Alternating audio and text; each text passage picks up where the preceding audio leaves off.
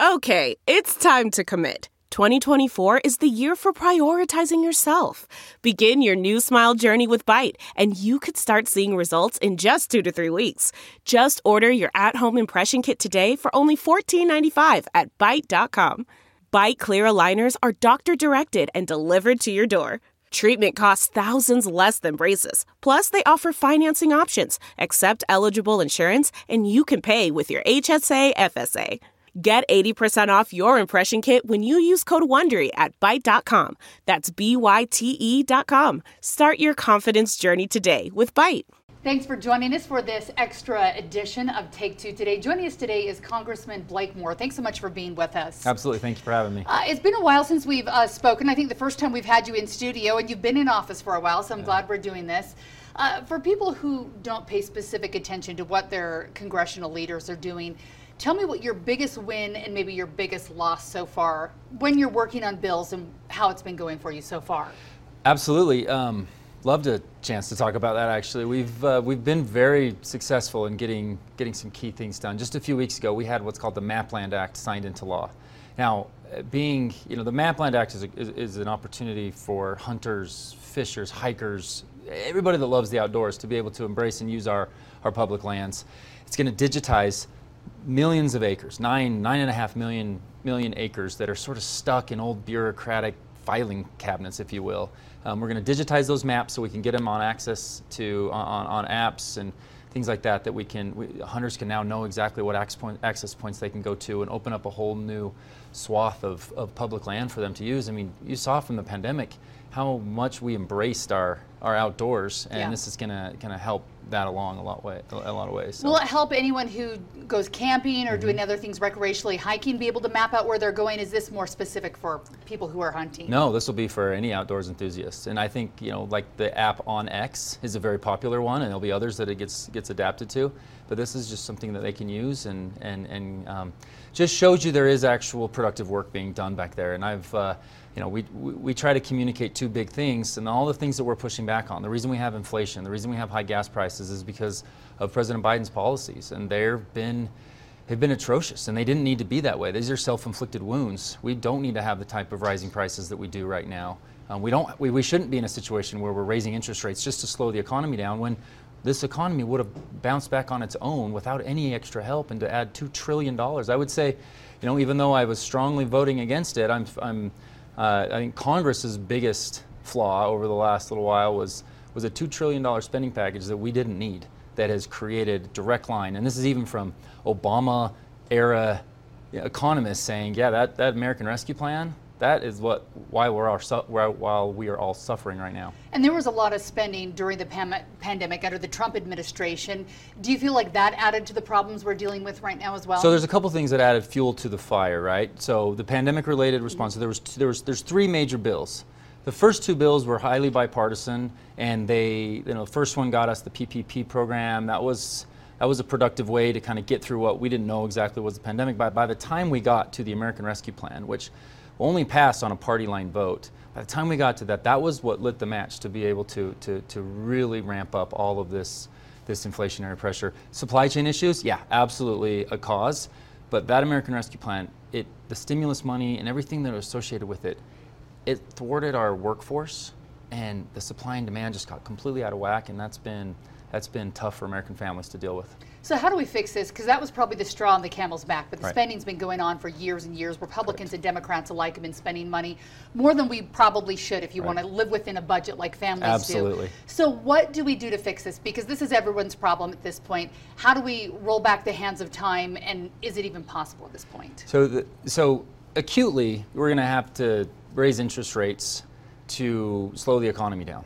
That's the way you address inflation. Again, we shouldn't have been in this situation, but you're going to have to do that, and we're seeing that. Just last week, there was a 50 basis point increase, and the Fed has just, indicated that they're going to continue to do more. That's going to slow the economy down. That should get prices back under control. But there's the negative externality with that is that you're slowing the economy down and you're hurting jobs and things like that. Overall, you're totally right. For 20 years, as I've been sitting on the sidelines, I've been sitting there watching, why can't we get our spending under control? And I think the thing while we've gotten bills done, those are all really, really great wins in this political environment. The thing I'm most proud of is the debt and deficit task force that I've put together with groups, with a group of Northern Utah and a few people, some economists, business leaders, that it's going to highlight the three things that Americans need to know right now. Okay, what is our commitment? What is Congress's commitment to fiscal responsibility? 2, what does the ideal state look like? And then, what are some near-term recommendations we can do? So we put together this group because it's something I'm really passionate about, to be able to address our debt and deficit going forward, because we can fix these things acutely in the short term, but Washington has a major spending problem, and we've got to be able to get out ahead of that. It's easy to say you want to fix things. When I look at everyone running in the race right now, everyone in Congress, they say it's out of control, we've got to fix it. But specifics are what changes things. Are there specifics you have right now where you know that you can go into Congress, sit down with people from both sides, and actually work out a deal that will actually help the problem we're in right now? Or is it all talk at this point? No, see, that's why I did this group. That's why I did this. We just published our recommendations 2 weeks ago. The reason why I did it was because I was sitting here so frustrated. Like, why is Washington we had a balanced budget in the late 90s. Why can't we get back to that? And so this particular document will identify a framework, grow the economy, secure up our mandatory spending, the things that are vital, those programs that are vital, and how we go about reforming that process, focus our spending because we have way too much waste in a lot of our areas across the board, and then fix our budget process. There is countless number of committees but whether it's in the House and the Senate that are dealing with this, and they're only taking a piece of the budget. The revenue side doesn't even match the spending side, and we've got to fix and reform all of that process. So we've put together a lot of recommendations. They're smaller things like how to strengthen our workforce, as well as larger things like truly holding people accountable. Strengthening the workforce, I know, is something that Utah businesses are struggling with. Every business I walk by looks like it's hiring right now. They can't have enough people. A lot of times you go to a restaurant and they can't seat you, and it's not because they're full right now, but maybe they don't have the wait staff to help you or the help in the kitchen. So what do we do? Because when you look at President Biden, the White House, the talking points that come out, we have more people in the workforce now than we ever have before, more than we did pre-pandemic. So how do we get enough people working to fill these positions as businesses grow and get back to their pre-pandemic levels? We identified 11.2 million jobs that need to be filled. It's a lot. This is our point. You fill those jobs, we all of a sudden get more revenue. We dig into our deficit issues by just getting people back to work and incentivizing and make sure that we're not having bad policy that is disincentivizing people from getting back into the workforce. Immigration is another thing I talk to Utah companies about all the time. We need comprehensive immigration reform, right? And that includes enforcing the good policy that has existed, and that's a big criticism I have of President Biden. By not enforcing the migrant protection program, that has incentivized a lot of illegal activity on the border. Okay? Second is to strengthen the border in areas. There's multiple ways that we can be doing that. There's even Utah companies and organizations that are involved in some of that. Does that mean building the wall that President Trump started, or do you have a different plan that you think would work better? So there is a multi-pronged approach to securing the border. One, some of the work that we have done previously, like in Colombia or the Northern Triangle, like that type of work has positive impacts on reducing the stress on our border. Finishing areas of the wall that help funnel some of that drug cartel trafficking and human trafficking. If we can use a physical border in places, but then we also have increased drone technology. We've got to be able to provide some more support. Right now, Texas the governor had to take it into his own hands to get their Army and Air National Guardsmen down to the border. And I was just there a few weeks ago, and the body of a guardsman was recovered he went in to try to save somebody. Someone that was illegally crossing the border, he went in to save that person. And so we need to increase our presence, increase morale for those folks. So it's a multi-pronged approach. It's not just so simplistic. And then the last part is making sure that we have streamlined visa process, work permits that we can vet, properly get people here. There's a strong embrace of a migrant workforce, and companies from landscaping to agriculture, they want that too. And we're working on just a being able to address all angles of it. Will that take an act of Congress? Because right now we had President Trump putting executive orders in, and now we have President Biden reversing executive orders. Some of them possibly pandemic related, and if we're going to be done with the pandemic, it makes sense to get rid of those. But to fix it long term, it seems like it's something that Congress needs to go in and sit down and make an agreement. Is there anything on the horizon where you think that both sides can sit down and figure this out? I've seen really strong proposals that should be able to garner bipartisan support. This is something that Congress has to not abdicate our responsibility to the executive branch, and both sides have done it. And when you rule from the executive power, it never sticks, because like you just mentioned, it gets reversed and then gets added and reversed.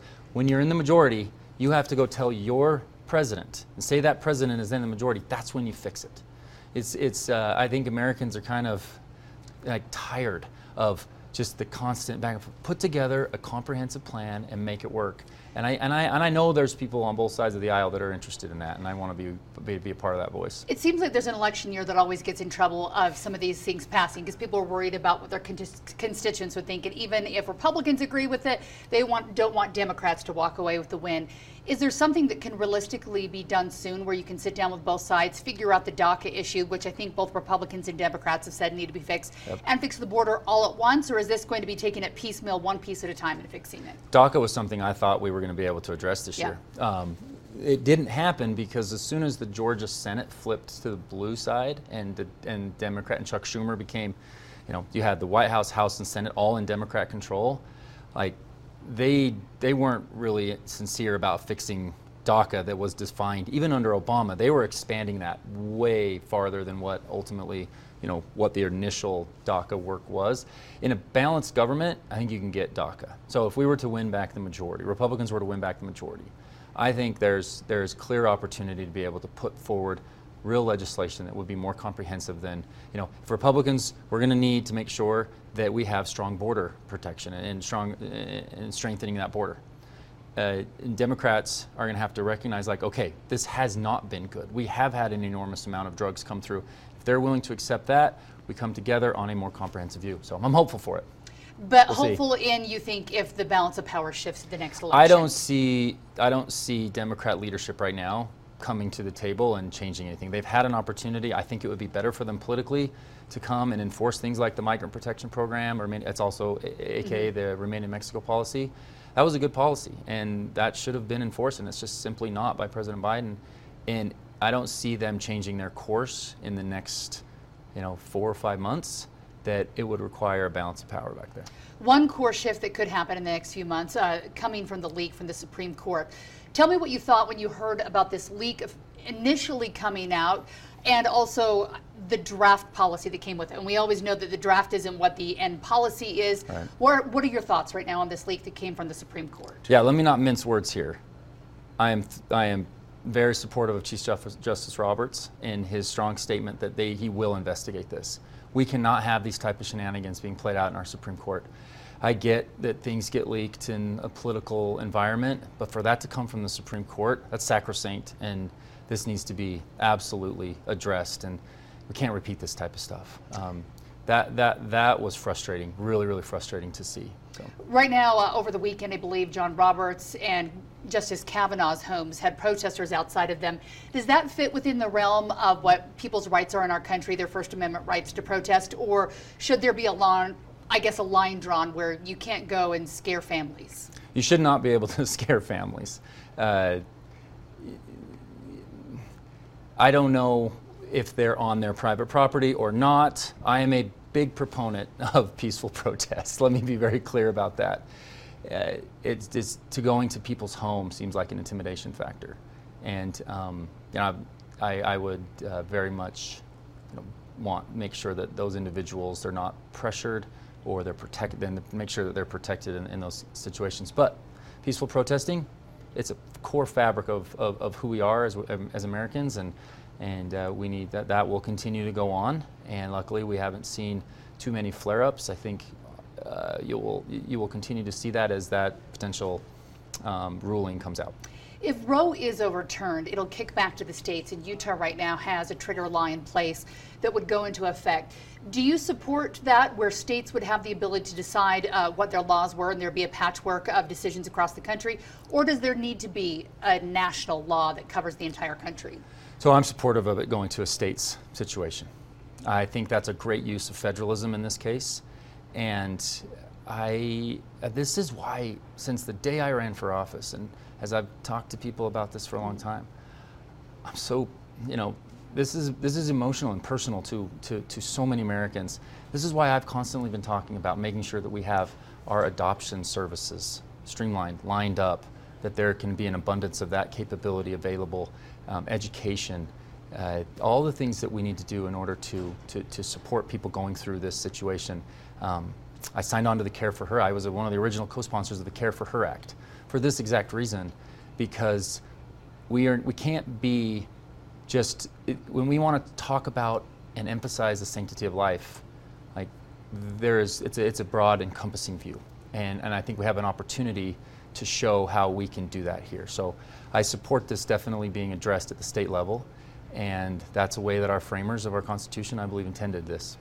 A lot of people say if you're going to change the way abortion laws work, that you've also got to change how you help and treat women and even young women. Does that mean that Utah schools would need to start teaching more than just abstinence education and teach more specific sex education and also birth control and all those things, so that there are fewer people in that position where they're looking to have abortion services? Right. So like I just mentioned, embracing all aspects of this so we can best support life and the sanctity of life is something that we need to be having a very, very robust conversation about. And if we look at it from the framework of ending abortion and not just banning abortion, I think more of us can come together on this. Because I know a lot of people, even if they believe in the ruling from Roe v. Wade or would consider themselves pro-choice, still would be morally opposed to abortion. And if we look through the lens of ending it instead of just banning it, I think we can do a lot better as a society. And you believe that's possible? I'm going to continue to be optimistic and hopeful and build my team and our efforts in that type of voice. Before we let you go, you've got a few months left where there's more work to be done, whatever happens in the next election. What are your goals, and what are you hearing from your constituents that they want done? So we have an awesome bill that's we're trying to get to the finish line here. It's called the Saline Lakes Bill. We have a problem with Great Salt Lake. It's continually gotten smaller, and the waters have retreated, and that's going to cause a lot of bad, let's call it side effects, right?